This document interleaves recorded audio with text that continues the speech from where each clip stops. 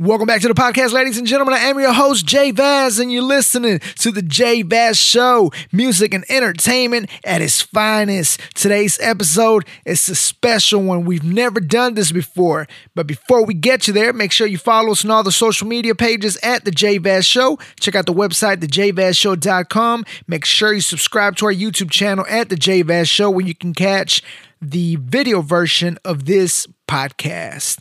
Also, if you're listening to us on Apple Podcasts, Google Podcasts, Spotify, or iHeartRadio, subscribe to that, rate it, share it, tell your friends about it. Let's get into it. Today's episode is different than the ones we've done before. We are joined by a wrestler that is making history as we speak. She is the daughter of a Hall of Famer. She is the first female to challenge for the world champion of a major wrestling organization.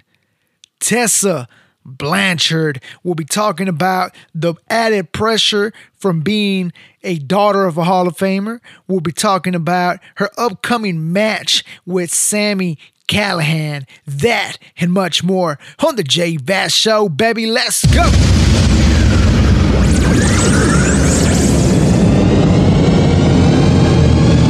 right, and welcome back to the show. We have a special guest with us today. And she was calling me out earlier. Talking about I didn't know shit. I but wasn't. she might be right. However, shout outs to Google. She is a former Impact Knockouts champion. No. Let's Wiki. No. But I do keep up with you. I do follow you on all social media pages, so I am aware of a lot of the stuff that's going on. Obviously, you just recently won Finisher of the Year, Match of the Year, and it was also Wrestler of the Year for Impact Wrestling. See, I just saw that on your Twitter, and I was like, look at her. No, but, I've been talking to a lot of friends, and nothing but great things about you, right? Friends that watch wrestling like diehards. So we'll get the interview started. I was trying to be serious with you now, because I know I was joking, but all right, so we got a special guest with us today.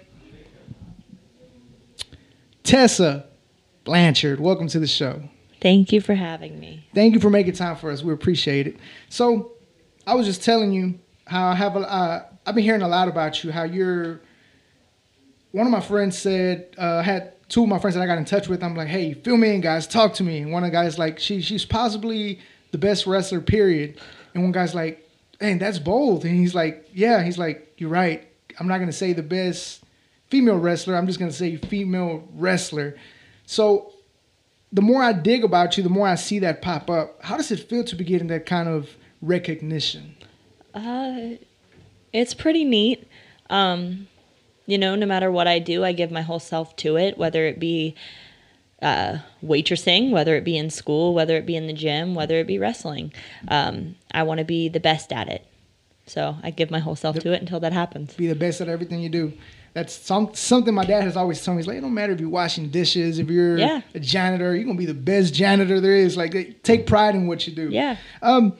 Obviously, people know you're the daughter of a Hall of Famer. Does that put any extra pressure in you? Oh, I think I have pressure every day of my life. Just to live up to my family name, do my grandpa, my dad, my stepdad proud, but also create my own legacy at the same time. Correct. And we're going to get into it. You're doing that. I'm like, you're doing that. Now, how involved is your family in your wrestling career? Oh, they're there for me whenever I need it. If I need some advice, if I need a mentor, if I have any kind of question, they're there for me. I can reach out to my stepdad, my dad. I talk to them almost every single day. Just, I've got some kind of question or something I need to learn about or something I need to get some advice on, always. Yes, it's always good to have that family support backbone, so to speak. So let's get right into this.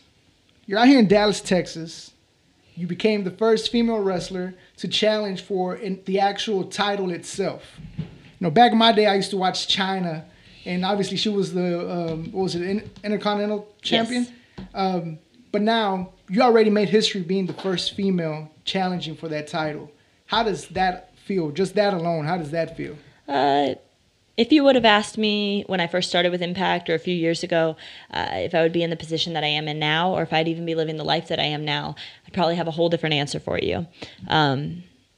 but it's neat. Last year, I was Knockouts champion. I won Knockout of the Year.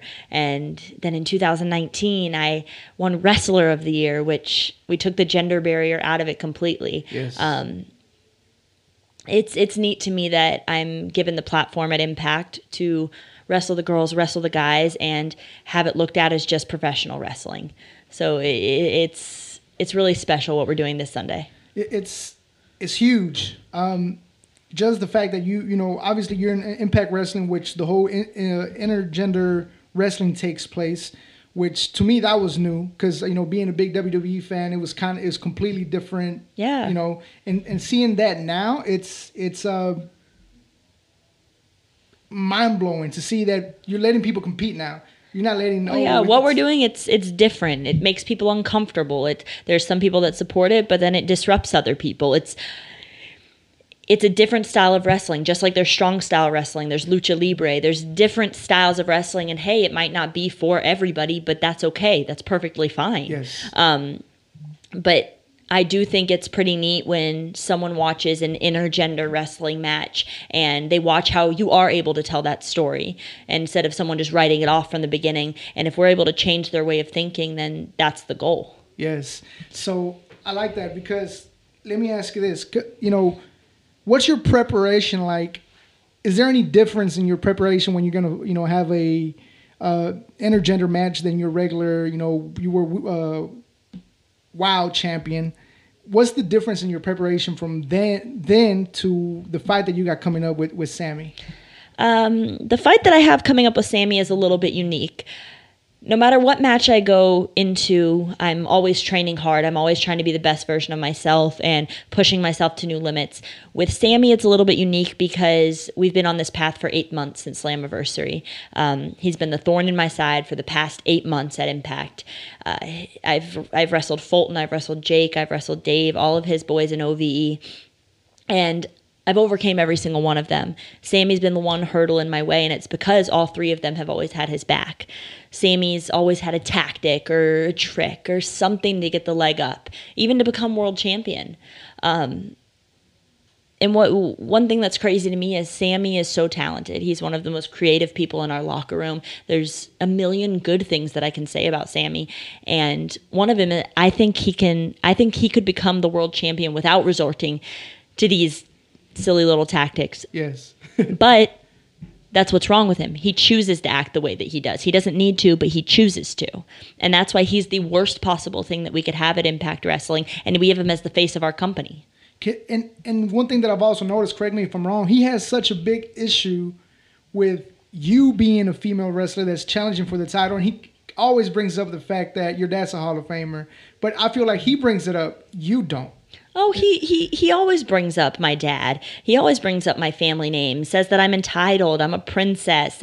He didn't have a dad to make a phone call for him and get a tryout. It's all bullshit. Sami can say whatever he wants. I worked for everything that I had, maybe in a different way than him, but I did.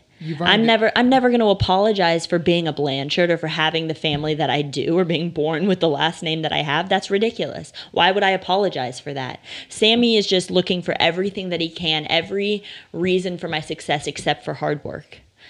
Trying to discredit you from your hard work. Definitely. That's what I get out of, you know, listening to him and seeing him say these things, is like taking all the credit away, not giving credit where credit is due. You already made history, like I mentioned earlier, you know, being the challenger. You win Sunday. How is this going to change the way people look at women in sports entertainment? You know, I've always had the goal. I've always said that I want to set goals that haven't ever been accomplished by a female athlete. And that's what we're doing this Sunday. We're doing something that's different, something that's going to break barriers.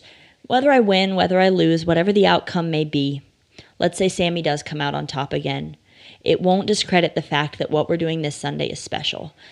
It's changing pro wrestling altogether. There's never been a man and a woman for the world championship before. Not since China days, where she fought for the Intercontinental Championship. it's special, it's different, it's breaking barriers, and it's changing wrestling as we know it. It might make people uncomfortable because it's not what we see every week. It's not what's on Monday nights. We're not used to this, where this is what I have my kids watching. It's wrong for obvious reasons. People are going to say a million things about it, but it's just not the way that I look at it. My mind is more open than that, and I want other people's to be too, because what we're doing is special. I can say it over and over and over again. What we're doing is changing the world of pro wrestling altogether. The idea of being the face of women in sports entertainment, how do you feel about that? You know, it still doesn't feel real a little bit, but I said it before, how no matter what I do, I give my whole self to it. I don't want to be good. I want to be great. I don't want to be passable. I want to be one of the best in the world. And if I want to do that, there's a sense of pressure that comes with it.